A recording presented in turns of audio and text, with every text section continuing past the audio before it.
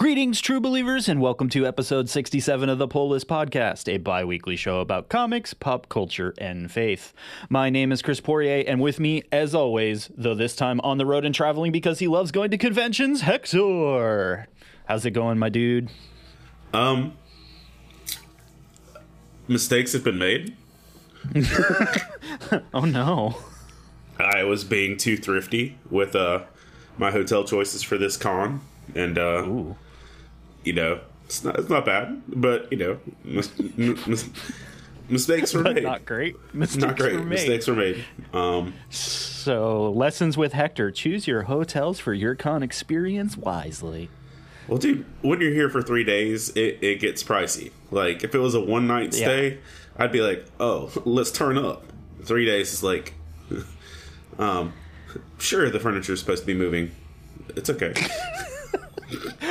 Oh, wow. So, you're in lovely Richmond, Virginia for GalaxyCon. So, by the time everyone hears this, you'll have missed Hector, but, You'll have missed me being at my stunning booth for 3 days, and eating at a wonderful Mexican-Asian fusion restaurant called Wong Gonzalez.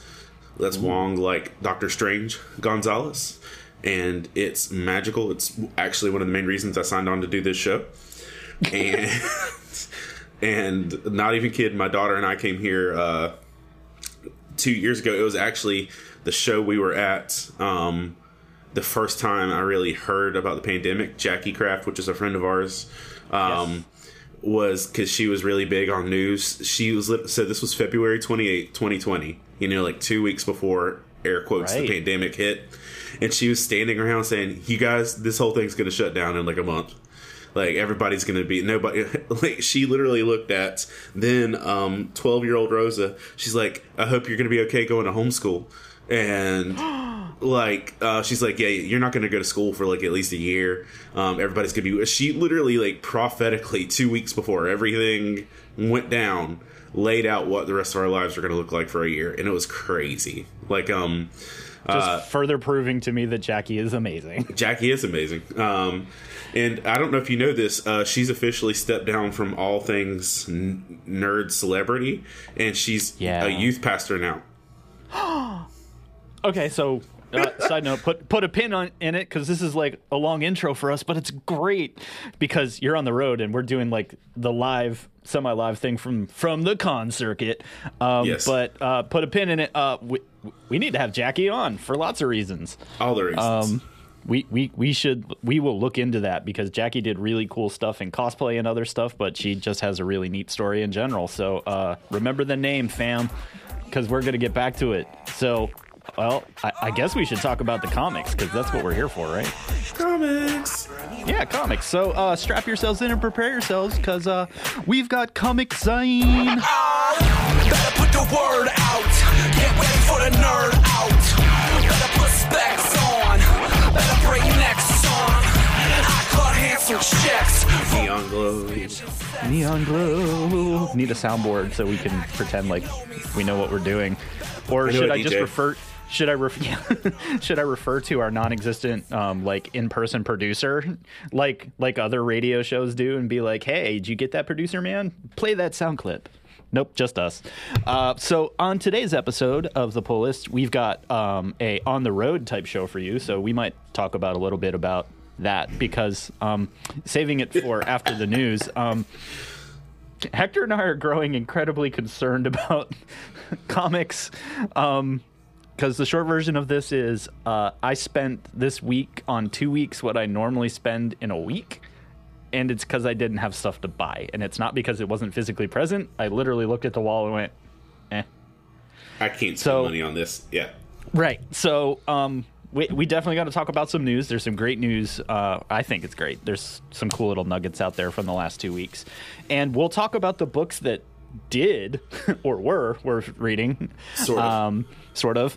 Our favorite number ones. And I got a doozy this week. I'm still kind of recovering from what Image did to me this week. And so, yeah, that/this is the Pull List Podcast.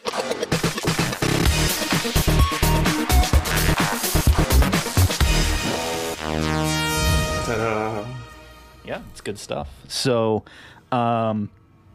wandering into our newsroom, which is the place that we aggregate RSS feeds from Bleeding Cool and no one else. It's not true. I actually do look at a lot of different sources because I don't need Rich Johnson telling me everything. If you know, you know. But of course, my first thing is from Bleeding Cool, so I lied. Sorry, Rich. We love you, kinda. Black Adam is going to come out this year, right? Some point. DC just moved their slate around, so I'm starting to lose track of what's actually coming out and what isn't. But Black Adam is coming this year, right? Yeah. Wait. Yeah.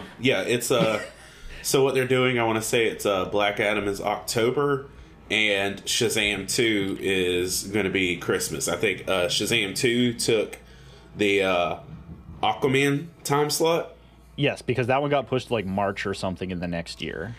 And personally, I wanted those two to follow back to back anyway, just for because I'm sure we're gonna get some Shazam-ly stuff at the end of Black Adam, right? And we'll probably get some Black Adam in Shazam too. So maybe we'll get all of the things potentially. Yeah.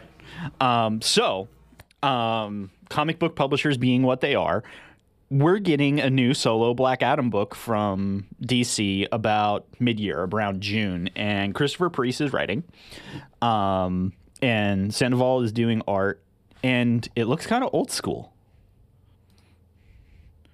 Like, I don't know how else to describe it except that like looking at the cover, I was like, is that an 80s book? No. I was going to say it looks like some 1980s comics.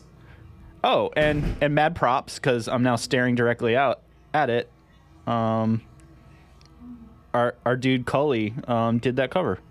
Nice. And he's a cool dude. It's another dude. Add it to the list. See, we're making a list. We are going to get back to interviews, we promise. Just finding people and organizing schedules can be a thing, because now that cons are back and everything, the folks got to go make them monies. Yeah. But yeah. I'm going to tell him that was a really good cover because it gave me the old feels. But yeah, a standalone Black Adam book, which it's been a hot minute since we've gotten just Black Adam. So if you're into the whole Shazamly, I can barely say that word, and just everything that's going on in that side of the DC universe, this summer/fall is looking really good for everybody. So get ready. If you're into it, there's stuff's coming. And if you really like Black Adam, there's a hip-hop album called Marvel Us that is a Black Adam / Shazam themed hip-hop album that's also got some Jesus in it. And I am a voice on one of those tracks. So I don't rap. I do rap, but I keep them bars. Right. And another one. No, see? I'm like, like on old school songs, like it was Deathbed with Reliant K. John Foreman is the Jesus voice at the end, like giving the invitation or whatever. I'm the voice of, spiritual wisdom at the end of a rap track. That's kind of interesting. I don't know. Just one of those crazy comic book connections. Like, as a dude I met at a con that's a rapper who's like, hey, yo, do this. I'm like, okay. I got you, fam. Which is fun because, how, like, with virtual cons right now, back when cons were doing more virtual meet and greets, a lot of them are still doing it.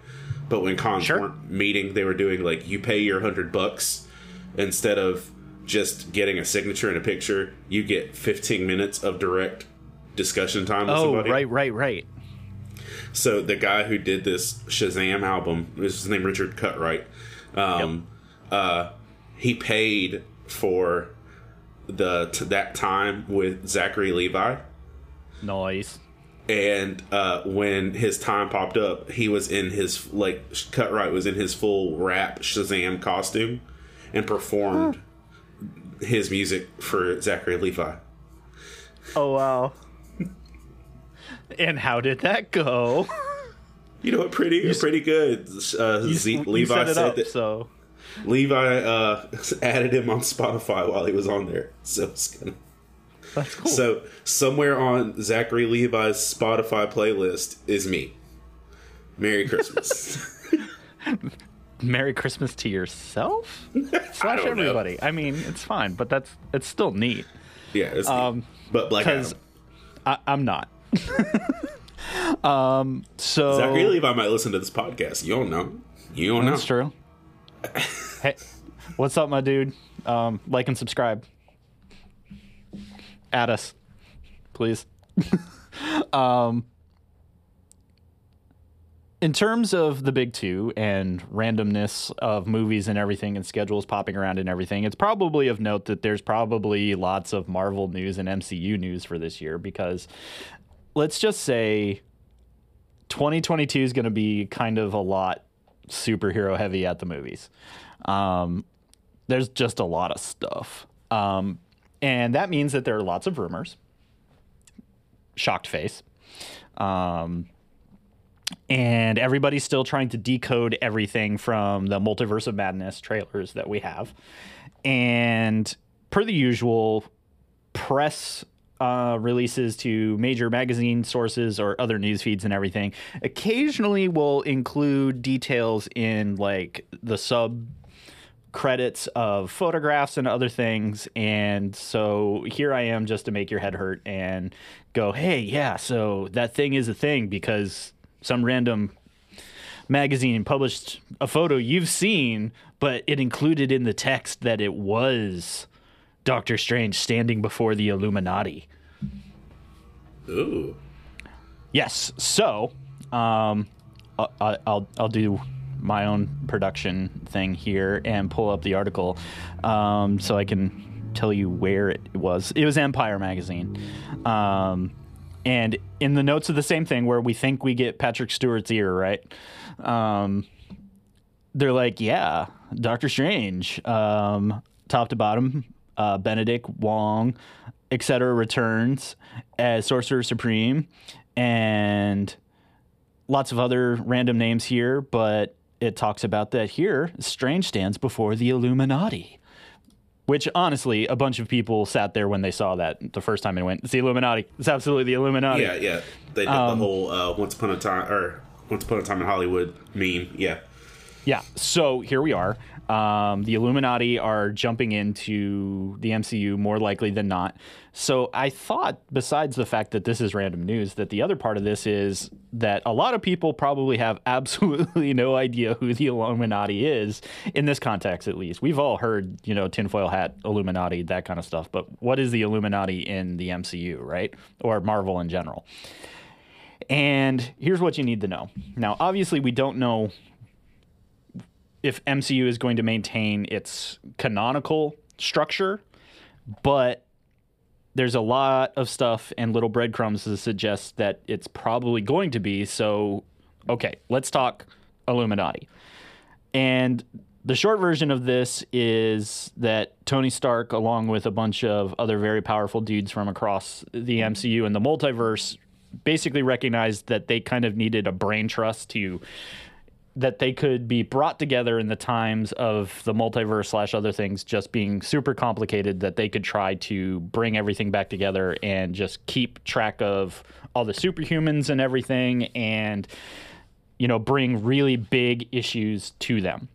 So in Multiverse of Madness, it kind of makes sense that we're going to see these folks. So who is the makeup of the Illuminati? This is where stuff gets cool. So Doctor Strange, check. We've met that dude. Black Bolt. We met him, but we don't talk about it. Yeah. Huh?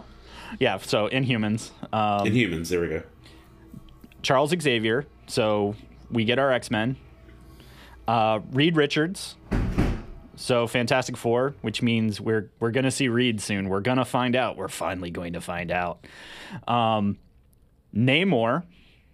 The Submariner, who we have not seen in any context, but it is now highly rumored Black Panther 2 will include Namor. Which there's still that legal stuff with the distribution with Namor, along with Hulk. That'll be an interesting thing of if, that is a movieism disappearance or if it will be an inclusion. And then here we go, Iron Man. But it's rumored, given the context of where we are now, it's potentially going to be one of the multiversal Iron Mans, which means that it will not be Downey Jr. Oh. But we don't know. Again, we're doing we're kind of guessing now. But for those who why does this matter? For me, I read comics. The biggest I've read a comic. I've read a comic book thing. The only time out of all the years I've read comics, the only time the Illuminati's ever really played a factor in long-term storytelling is that they were the ones that sent Hulk into space for Planet Hulk, which led to World War Hulk. And it was their decision to ship Hulk off, and it just went badly. So the MCU has already done, just circumstantially, everything the Illuminati did that mattered. Mm-hmm. Because Hulk going off into space at the end of Ultron voluntarily did that, and then so it's just kind of like whatever. Well, they may connect us back. Maybe that was the Illuminati, and we're gonna get the, we didn't know then, but they've always been there. The other connection point is also Secret Invasion, which we're getting a show for. Oh, and you know what? Yeah, that does make sense. Yep. So here's the thing: is the intersection of a lot of the things is about to happen. So yeah. And it also, hopefully, it means, that was Patrick Stewart, and it is X-Men, and we're finally going to find out where the Fantastic Four truly fall in this and who's casted for what, and they have to be sitting on so many secrets right now. Yeah. That I'm kind of excited. Like, the after-credit scenes that are coming are probably going to be like it was in early MCU, where you're like, what's coming next? I'm so excited. Because I am. I'm unapologetic. I don't care. Don't at me. So, yeah, now you kind of know who the Illuminati is and why you should be kind of excited. Like, Multiverse of Madness is already looking, like Endgame level, and I don't think that that's an understatement at this point, just based on the pieces that's going to pull together, and that movie isn't technically even in the slate of how MCU breaks their phases up an Endgame event. Which makes me go, where do you go from there? So I'm kind of excited to see what they do. Well, Feige said in one interview recently that it's not going to be like Endgame style focused for a long time. Right. Like that everything's going to just kind of be scattergunned for a minute. There you go. Well, I'm not necessarily against that if they're doing this in the middle. So it's pretty good stuff. So there you go. Illuminati, MCU, lots of stuff. So it's going to be Iron Man, Patrick Stewart, all those people plus most major American rappers and business people. And it's going to be great. Right. Luma. And lizard people. What? Never mind. Yes. Something different. So I guess I'll stay on the Marvel note and loop back to kind of the other things that are pretty interesting from this. For you Marvel fans who are trying to figure out what Marvel's big thing is this year, we talked last time a little bit, or time before, that DC's, got Dark Crisis. So a crisis is coming this summer, shock face, on the DC side. And on the Marvel side, we have Judgment Day. Judgment Day is coming, is what all the books have said recently. And frankly, I don't care because the setup seems slightly lacking, but it's me. You know me. I'm not totally in love with Marvel, except I'm going to pitch you mostly Marvel books in my polls this week. But this part is an X-Men versus Eternals versus the Avengers, basically. So if you're into those three, mixing it up a bit, that's your summer event from Marvel. That block of silence right there is pretty much how I felt reading that article. It's one of my favorite lines from. This is a deep dive, but most things are. One of my favorite lines from Buffy the Vampire Slayer is like in the musical episode where it's like, Dawn's in trouble. Must be a Tuesday. And here we are. That's how I feel when it comes to superhero crisis books. It's just like, oh, it's another day. Like it's what they do. It's what we do on repeat.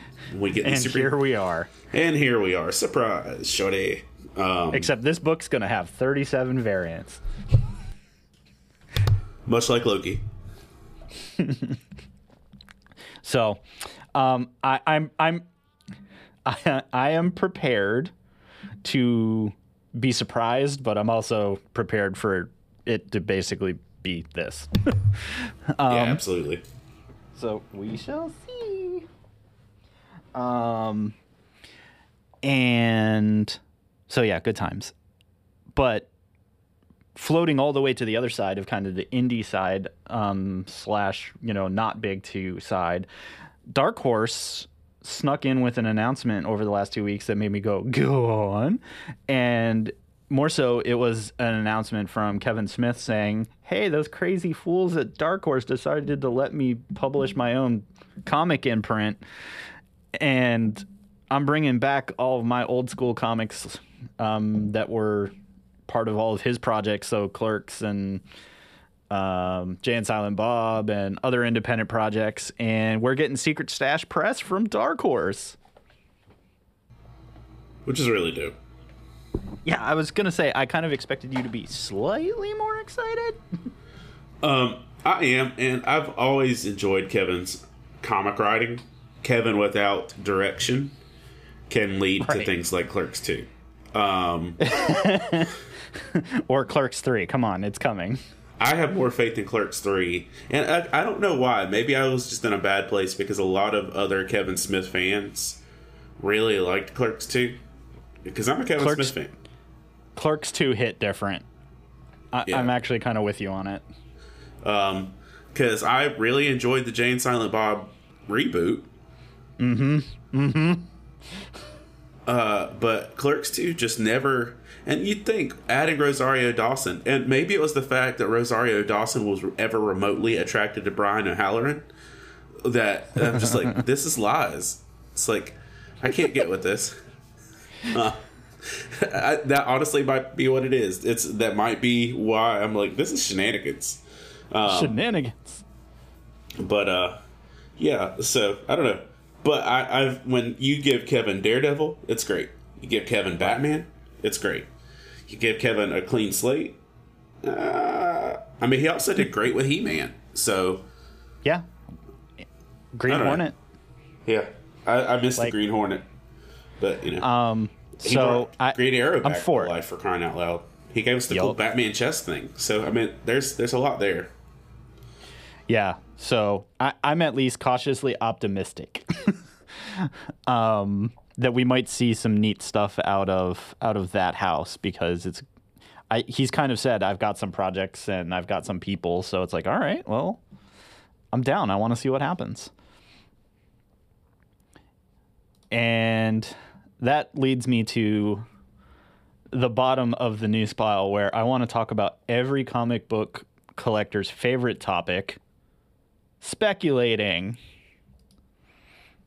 No? Yeah. So I've titled this conversation "How I Learned to Stop Worrying and Love Speculation," but that's a lie. And it's because we've reached the point that a handful of the comic book news resources are like, here is your weekly top 10 speculation book. And I'm like, ugh. So speculation. I suppose I should define this briefly here, just in case folks don't know. But we are surrounded by a ton of content these days, from Netflix, from HBO, from whoever, and movies. What happens is a lot of that stuff is based on original comic stories that came out recently, a very long time ago, etc. That a lot of it, at least, is built in comic books. Comic book collecting is generally around key issues. Key issues are generally your first introduction to a character, a death of a character, major event, major costume changes, whatever can be labeled first or last in something. And that increases the value of something. And with shows and everything, what's happened over the last, basically since the MCU became a thing, where we got a character in screen of some type for the first time, everybody rushes out to find the first appearance or this particular appearance or this particular story and start buying that stuff. So it's like the stock market, and that suddenly the value of these things goes through the roof. And then other people will hedge their bets that something might happen also and run out and buy a bunch of number ones of a book before we even know whether it becomes something or not, hoping that someday that pile of $5 comics will be worth a couple $1,000s. Stop it. It doesn't work that way. Sometimes it does, but this is why I tell people collect comics because you enjoy them and pay the price that you are happy with at the time, and you will never be disappointed. If you speculate and you're wrong, you're going to be really disappointed when you pay $600 for a book that's worth $5 2 months later. And that stuff happens. But here we are. And this week is a week. Because normally what would happen is this would be like a book or two. Someone would come in and start digging through your back issues, and they would pull, Amazing Spider-Man number 31.5 or whatever. And yes, points exist now, and that's stupid. And they come up and be like, I am going to pay $2 for this, please. And it's like, why do you have 7 copies of that book? Why did I have 7 copies of that book? And then you find out it's because there's half a panel of a background character in a movie that's going to come out in 2 months. And that book is suddenly worth $300 on eBay. So, why am I talking about this week? Well, this week is because literally a couple places did their top 10 speculation books based on news or things that occurred this week. And that's a lot. I don't know if you've paid attention, but it snuck up on me, but the Vertigo comic DMZ has an HBO show now. Yeah, with Rosario Dawson. With Rosario Dawson. Who's still not attracted to Brian O'Halloran. Valid. Point made. So the first issue of DMZ is now, suddenly on this market and is going... graded versions of this book are going for $400, which is just broken. But like raws are running in like $30 to $50 range in a book that literally you should be able to find. DMZ was a great series, by the way. But it was printed in primary Vertigo time where you'll find this book. There is, and this is where we get into like hardcore speculation, is Timeless #1, which I think actually came out as a third print this week and is the Marvel book that's doing like lots of different stuff, but has kind of like alternate versions of, multi-verse versions, one might say, of books. But in this book, we have a female Black Panther with white hair that a bunch of people are like, oh, that's totally Storm in another universe, and Storm happens to be Black Panther's daughter in that universe. And recently we've seen Halle Berry with her Storm haircut. ...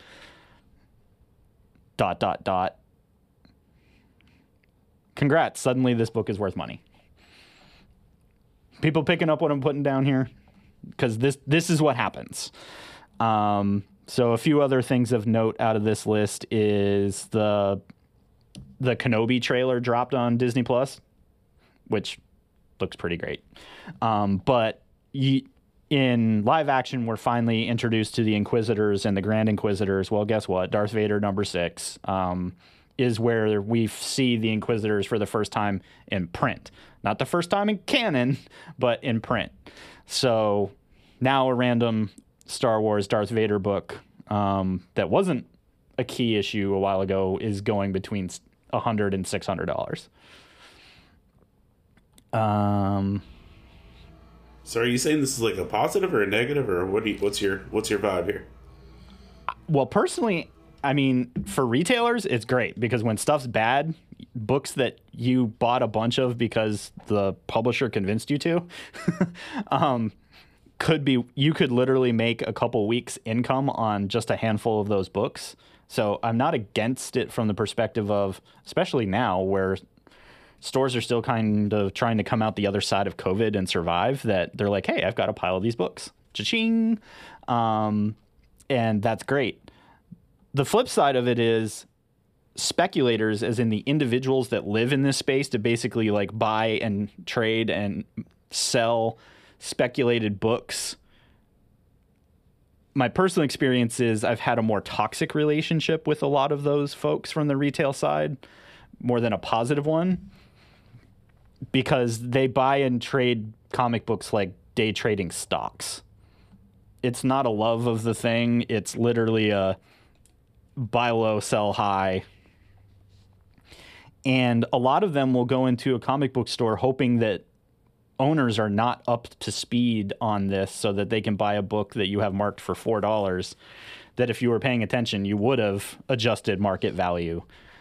And that just becomes a thing, is you literally need to be in this position as a retailer of knowing all of this, because you could miss out on selling stuff for what it's actually worth at market. But then you also run into the issue of some kid runs in and they just want to finish their Darth Vader run, and suddenly the book in the middle of it's worth $100 instead of the $4 that it probably would be in a back issue box.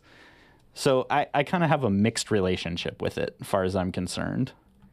And then having been in a place where we had multiple stores, we'd also have dudes that would come into one of our stores in the morning and try to buy 5 issues of a book and then go to our next one and then our next one and then tell different stories to different managers just so they could get, like 15 copies of a book. And that's why a lot of places when this stuff happens, it's you can buy a copy.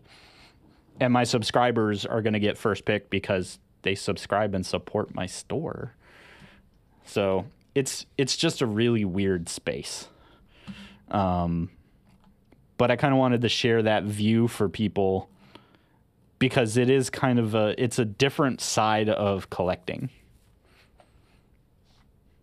Where do you land? I'm okay with stores limiting copies and stuff like that, but it is just gross and toxic because it's, you know what it is? You remember when McDonald's put Pokemon cards in the Happy Meals and kids couldn't get Happy Meal toys or Pokemon cards because a bunch of 40-year-old nerds stole all the Happy Meals every day and all the toys, and stop stealing joy, you joy stealer. And that's why kids can't pick up Pokemon cards because a bunch of old nerds are buying them. Which again, shout out to the people that give me Pokemon cards to give away at cons and stuff because y'all are dope. Y'all are amazing. So But it's just another way that we take something good and make it a little too toxic and a little too competitive, and there we are. Yeah, for sure. It's just a thing. And because, like I said, because of new content, that's what happens. And like some of the other books from this week are like the rumors of like 3rd and 4th level characters on outlying seasons of HBO and Netflix and Hulu shows that haven't even dropped yet, that people are like, yeah, that character showed up in half a panel in this book. And it's like, I guess. I mean, I do kind of like the part that it draws some collectors into the depth of comics beyond, like primary characters, that suddenly people are like, oh yeah, I've got the first appearance of this dude that didn't even have a last name. Or the costume like barely exists kind of thing. Kite Man.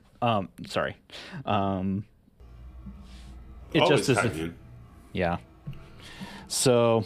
Plus the trailer that dropped for Miss Marvel. I know that's going to bump up a bunch of stuff. Yeah, and actually it is. And here's okay. So this is the last toxic piece of this, and it's why it kind of rubs me the wrong way is knowing things like that now. Marvel is republishing, or it's a second print cover, I think, that mimics an older cover that, a lot of these shows try to get iconic imagery into them for comic book fans to go, saw that. And so they're releasing, a second print variant that is the sitting on the light pole image. So knowing that a bunch of people are going to go out and buy it and then try to sell it when the show drops as, see, it's the thing. It's on the TV. It's the thing. And literally 2 months after that, that book will be worth nothing. It just bums me out. But yeah, speculation is a thing. It's real. And we even get it here. We only have a comic shop in like 2 hours of every direction from us, and people will drive down from Atlanta hoping that the collector base here isn't paying attention to buy up books from our little shop here in town. Like, happens all the time. But my dude's cool. He's like, that book? I don't know what you're talking about. And it's because he's got the pile behind the counter and he's waiting for his regulars. And I get that some collectors would be like, well, that's wrong. And I'm like, but again, regulars and subscribers are what keep comic shops open, not speculators. That's just my 2 cents. And ultimately, that's what you need to know from these last 2 weeks. That's a good look at the industry and us giving you kind of a peek under the covers of some comic book history and that other good stuff. Went a little long this week, but it's because we don't have a lot to talk about once we transition to the comics. So saving that for a minute later. But you can also join in on this conversation with Hector and I and a few of your other nerdy friends on the Love Thy Nerd Discord and on their Facebook. And we just would love to talk to you about what you liked, what you hated, or, what we missed, because there might have been things we missed this week. But, that's why we love the community that is comic book nerds.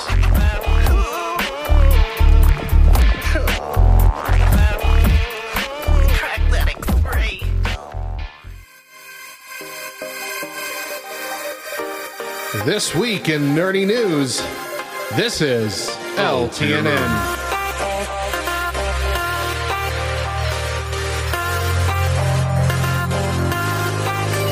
Mario Kart 8 Deluxe was the 2017 Switch port of the Wii U's Mario Kart 8 from 2014, which released with a ton more content included, such as more courses, more karts, and more characters, meaning this game is already a powerhouse of upgrades.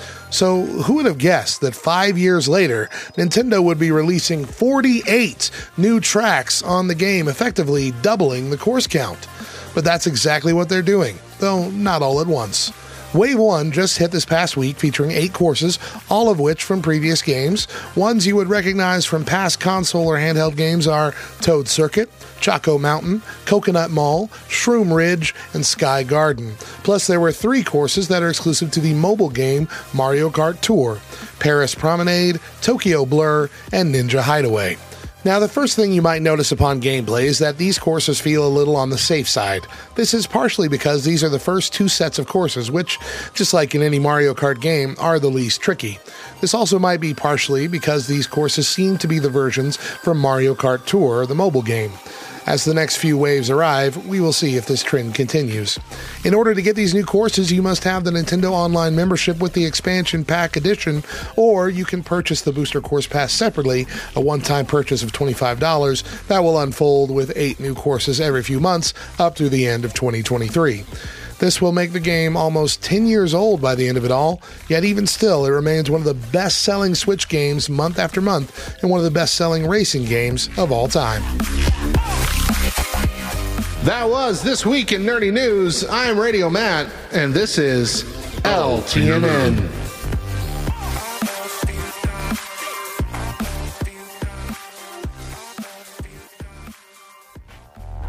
You are listening to the Pull List Podcast. So, transitioning over to that pull list, Hector, tell us and the lovely people out there in listener land what you did actually pick up off from that shelf that seemed kind of bare this week.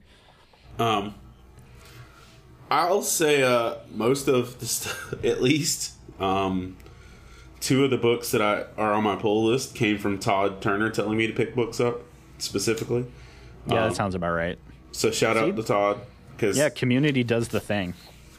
He does the homework for us.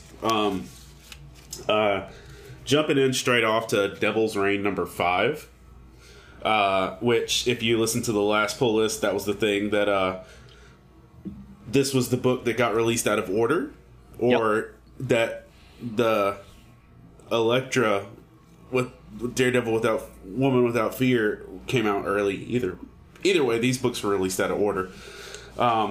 This, so if you haven't been following Devil's Reign, the short version of it is Wilson Fisk has, because of his intricate paperwork, realizes that someone has tampered with his memory. Bureaucrats, man. Yeah, so he realizes that he used to know who Daredevil was, and now he doesn't. And because he keeps paperwork, and that even though he's looking at the paper, he can't see the answer. Because magic or something. At the same time, Kingpin is keeping Kilgrave / the Purple Man locked up, using him to encourage people to vote for him in the next election. And I wish I was kidding that's not the plot line, but it is. And apparently Kilgrave's got a squadron of illegitimate children that are running around being anti-daddy. But they also have powers, because it's Kilgrave's kids that erased Daredevil's memory from the world. And I don't know when that happened, but it was before I was reading. Yes, it was quite a while ago. This is and I'm glad they maintained where that happened. Because I was going to say that, because I've not been reading Devil's Reign. I know I told you all to read these books, but Devil's Reign didn't catch me as quickly as I wanted it to. But yes, the whole memory thing is, man, I'd have to double check, but it was, I don't know if it was even in the previous run before Chip. It was not, because but it was a while ago, and this is a very Daredevil thing of, right, everyone he was much like Peter Parker, he was outed, and everyone's like, oh dang, and he kind of did to protect the ones I love, I need people to not know that. Which is part of the inspiration for how they did it with No Way Home. Yep. They took a little bit of Daredevil's shenanigans and put it with Parker's. Yep. So that being said, Fisk is gathering this information, and during this whole storyline, Kingpin's son has been homies with Matt's magically born twin brother. Right. Oh, wow. From some other deep dives. So you've got to have some deep Daredevil knowledge of at least a decade to even remotely enjoy this book. But then, you remember how there's a Superior Spider-Man where Doc Ock lives inside of Peter Parker, right? Yes. That happened. that does happen. Well, Doc Ock multiversed and pulled all the variants where Doc Ock lives inside other heroes. Okay, that's a lot. So there is a Doc Ock Hulk, a Doc Ock Ghost Rider, a Doc Ock Wolverine, and so Doc Ock has his own team of superior everybody's. That's the thing. So you've got a 6-armed Incredible Hulk that's actually Otto Octavius, running around. And this is where we're at, folks. This is on my pulls, just because I'm this far in, and we're going to finish this out. There's only one issue left. And here we are. Here we are. But all this to say, you've got them and the Avengers fighting against everybody else. And so there's some really cool superhero battle-ish things in here. But the reason why I'm bringing this issue up specifically is because on the last pull list, I unknowingly outed the fact that, Daredevil, according to Elektra number 3, was dead. And I'm not even going to label this as a spoiler. I'm going to label this as a disappointment. Ooh. because this is some middle school stuff. Because this was something I'm pretty sure I said this on one of the recent poll lists that they're not killing Matt when he has a conveniently hanging around twin brother that's not really doing anything. Oh no. So Wilson Fisk eventually realizes that through another magic stone that he just happened to have hanging around on his cane, that he realizes that his cane grants wishes. And so that was a fun day at the office. Yeah, because he wishes that Mary, Typhoid Mary, could get her memories back, and she does. And he's like, "Wait, what? Hold on, Shazam!" Yeah, hold on, and gets his memories back. And he's like, Matt Murdock. And so I'll leave out. He shook his fist, right? He did shake his fist. He did. He shook his fist mightily. I'll leave out all the gory details, but Daredevil or Kingpin goes to find Matt Murdock and finds Mike Murdock or whatever his name is. Oops. And so that's a thing. And you also the issue concludes with the Avengers, the Otto Octavius Avengers, and an entire city full of Kilgrave possessed people going at it. It's chaos, and it's nasty chaos, but it's moderately entertaining. And it's the best kind of comics confusion. So if you're interested in any of the stuff that I said to you, and you'd like, I need a story where Doc Ock is a 6-armed Hulk. I need that. If any of these words have brought you interest, you're welcome. So on the flip side, so that's one pull. Devil's Reign 5. There's one issue left of that. There's a I have to save this one for later because that's out of order. Never mind then. So let's skip that. Okay. Here comes the broken record portion of my pulls. Homesick Pilots. Oh, I got you, fam. I've got a little bit of this too. If you've listened to this podcast at all in the last year and a half, I've said Homesick Pilots is minus like 2 issues. I thought Homesick Pilots was dope. It's dope. It's ghosts. Dope. It's kaijus, it's punk rock bands, it's dreadfully painful stories that borderline on anime sadness, and yeah. So I'm not even going to spend a lot of time. I'm not even spend a lot of time. Me too. Homesick Pilots. Read more comics. Yep, read more comics. On more of the broken record, but less of a broken record. Nightwing is also still really dope. Tom Taylor is doing good things. I still don't think the books are currently up to the level of his Leaping into the Light single trade. Like, that's Chef's Kiss Nightwing. This is Chef's forehead kiss, but still good. Nightwing 90, or let me backtrack real quick. 1989, which was also, hold up, I said not 19. Nightwing what? 89. Yeah, sorry, brain fart. Nightwing 89 was the beginning of a crossover with Superman, son of Kal-El, Connor. No, John. Man, there's so many freaking Superboys. But get it together. I'm shying. They all wear the same outfit. So Superman now, John, his son John, and Nightwing team up, and there's a really good story in the Nightwing 89 of how Nightwing rescued John as a kid and gave him a lollipop and did some good heroing. So there's a single 2-issue crossover with Superman, son of Kal-El, and Nightwing. So it's Nightwing Nightwing 89 and Superman, son of Kal-El 9. So I'm going to throw that one out there. Superman, son of Kal-El 9 picks up the story, because this is one of those books where I was like, you know what, I'm just going to read the Nightwing issue and not bother to get the Superman issue. And that was one where Todd like Turner said, pick this up. It's a good Nightwing story, and he was right. And it is. It's Chef's Kiss Nightwing, but it's. I just get so confused calling him Superboy or John or Superman. Yeah. It's just like, this dude's had 4 things in a year. So I'm like, what's happening?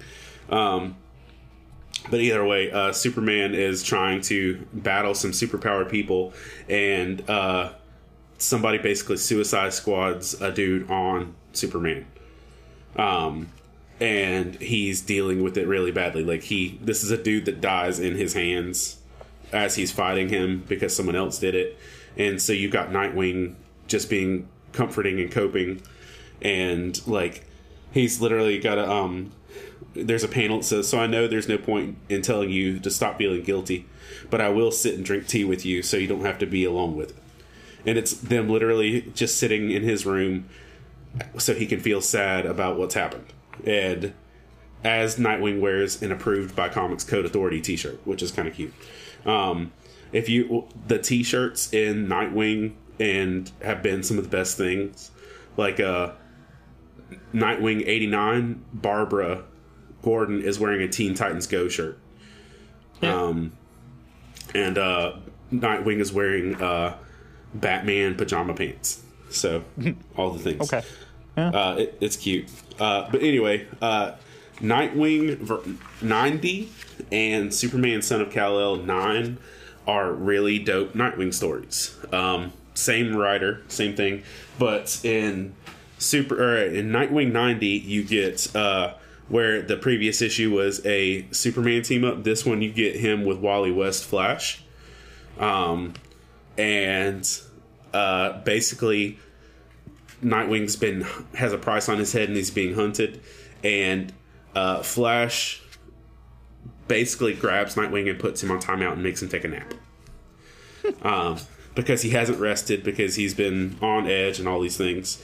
But why 90 is good is because at the end of the issue, setting up for 91,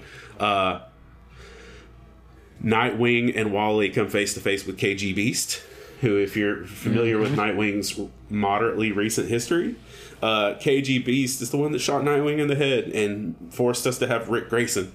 Dang it.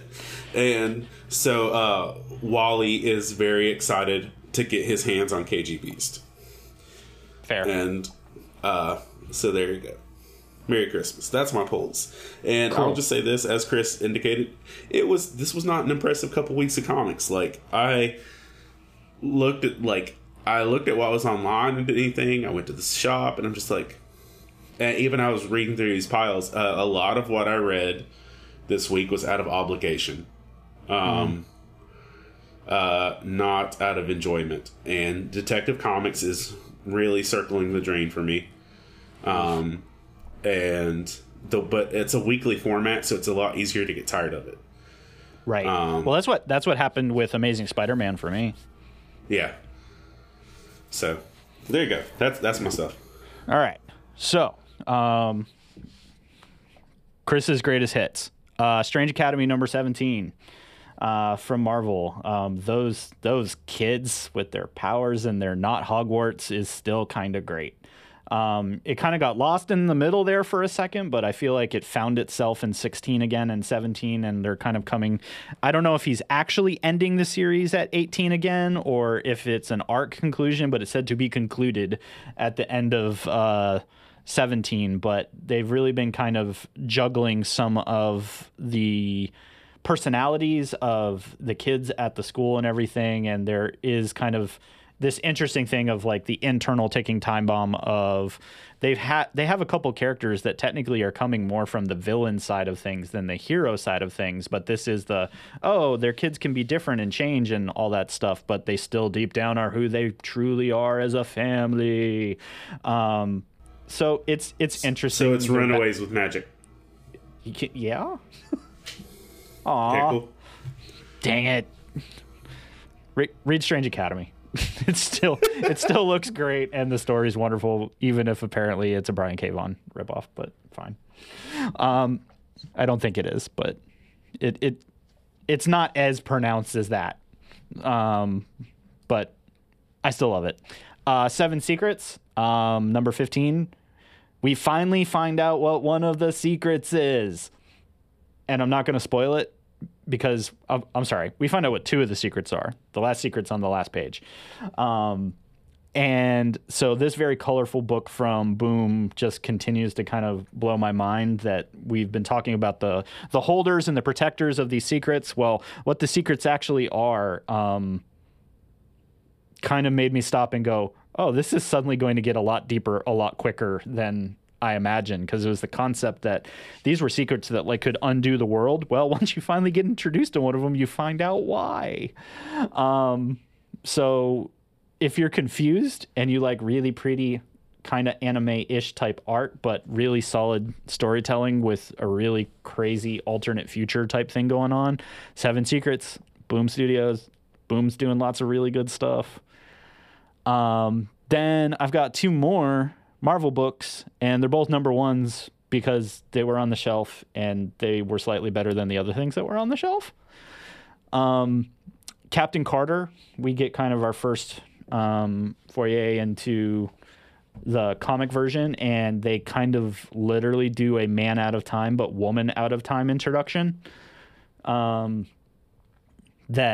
it's, the story that Peggy Carter becomes Cap instead of Rogers, and it's, placing her back into current day and time. So she's going through the same thing of all my friends and family are dead. All the things of my past are gone. So yes, it is kind of a retread, but it's a retread from a completely different angle. And then it goes hard in the paint of she doesn't want to be captain, but stuff happens. The world keeps moving around her and they need a hero. And I didn't hate it. The art is on the edge of annoying me, to be honest, but the story kind of made up for it. So I'm kind of etc. So definitely be checking that out if you're into the Captain Carter, what if / multiverse type stuff. And then my final is Spider-Gwen got a Gwenverse type stuff, so Into the Spider-Verse type thing going on. And so same thing, multiverse of insanity going on, and Gwen as Ghost Spider kind of jumping through either universes or timelines. It's actually not yes? Question mark? It might be both. But it actually was kind of fun. And I dig when books like this are fun, even if I'm kind of confused by what's going on, because if they're pretty to look at and action's moving and they're at least a joy to read, I am very okay with a comic book being picked up and me going, well, that was fun. And that's where my brain stops. There's nothing wrong with that. That's kind of why comics are what they are in the long run, is that it's a distraction, but it's a fun distraction. So if you're into the Spider-Verse or into the Spider-Verse type stuff and you want more about the Spider-Gwen, Gwenverse was actually kind of fun, and I'm not sorry that I had 3 Marvel books. So, yeah, you should be checking out all the things.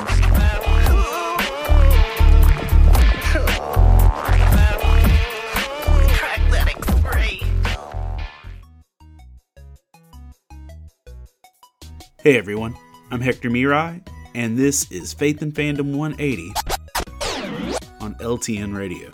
So, one of my favorite things about the movie The Batman is the performance of Colin Farrell as the Penguin. Like, the Penguin's not my favorite character or anything, but Colin Farrell did, like, a seriously gangster job being an awkward gangster. And, Colin Farrell's got a past involving superhero movies, and Bullseye wasn't the best representation, but you know what, Colin Farrell just did such a good job with this. It was impressive. The performance was if you would have told me the Penguin was going to be that cool and well done, I just wouldn't have believed it, But one of my favorite things about the whole experience was that after my kids and I watched the movie, I showed them a picture of what Colin Farrell looks like normally, and they straight up couldn't believe it. They just said, that's not who that is. That's a different person. That's not the same guy. And then, even more so, I showed them a video of him talking, and when they realized he had an accent that wasn't, Penguin, they were like, that's not possible. How is this the same person? And, I explained to them prosthetics, vocal coaches, dialogue training, stuff like that. But they said that he was a totally different person. And, it reminds me of this passage in Ephesians 4:22-24, where it says, "Put off your old self, which belongs to your former manner of life and is corrupt through deceitful desires, and to be renewed in the spirit of your minds, and to put on the new self, created after the likeness of God in true righteousness and holiness." When Colin Farrell put on this new version of himself, people couldn't see him and know it was him. In fact, Jeffrey Wright, who plays Commissioner Gordon, didn't realize that's who he was in front of for a noticeable amount of time. Like, there's an interview about it where he just straight up was confused. He didn't think that was Colin Farrell. And when we actually are living our lives out the way God calls us to, we should be such new creations that if people looked at our old dark selves, that they would not even recognize us, because we have put on something new. Remember to catch Faith and Fandom 180 every Wednesday morning on the Back Row Morning Show, only on LTN Radio. And if you'd like to learn more about Faith and Fandom, head over to faithandfandom.org, where you can learn about our Comic-Con ministry, podcasts, memes, apparel, and book series. You can even read new chapters before they make it to the next book. I'm Hector Mirai, and thank you for spending the last 180 seconds with me. You are listening to the Whole List Podcast. And so, as we wrap our time, as it's that time again, starting to change out from my house shoes to my going back outside in my cardigan sweater. What number one jumped off from the very light rack this week, and you said, "Yep, that's the one." For me, it was Devil's Reign Moon Knight, which is, what? I looked at my life and said, I need more Devil's Reign. But Devil's Reign Moon Knight was actually kind of delightful. But Moon Knight's in prison because he got arrested. Because, that sounds right. because the Thunderbolts are, basically just reliving their glory days in Civil War. And, literally. By the way, the Thunderbolts currently consist of U.S. Agent, Abomination, and some other douchey people. But, anyway. Oof. This issue is just basically Moon Knight in prison. And, we had a whole run recently where Matt Murdock was in prison. Right. And this issue's better than all of that. It was part of me why I was like, I might come back to this because I knew you still had PTSD from the Murdoch prison years. Yeah, right. And I was just kind of like, especially it being a Devil's Reign connected story. I was like, I feel like I read this already. This has nothing to do with Devil's Reign other than the fact he's in prison. Awesome. Were they in the same prison? Is that the connection? No. Because, I don't know. Well, it might be. I'm not even sure, dude. Fair. But the basis is that Moon Knight's in prison, and people start coming for him, and he just quickly puts that to an end. And this is basically Rorschach in prison from the movie version of Watchmen. Right. You're stuck in here with me. Got it. And then he ends up joining a fight club. He basically finds that he wait. He's Tyler Durden. Got it. Yes. Well, literally and figuratively. He finds an underground fight club in the prison and tells the warden, "Put me in, coach, and get me a mask." And so you get my Moon Knight with like a prison shank level mask in prison. The end. Ta-da. So and and he paints the walls red because and scene. Okay, yeah, so I'll go back and revisit that then because Moon Knight is basically just that. That's why I kind of can't wait to see what Disney Plus does with that one because it's gonna be like, you know who Moon Knight is, right? All right. So I guess both of our number ones are blood soaked. So there we are. I read Image's number one of a book called Slumber. And yeah, it's a thing, to say the very least. It's presented as a murder mystery, sort of, that then goes into what would happen if Monsters, Inc. became a very adult, broken story. So basically you get introduced to that there is the serial killer that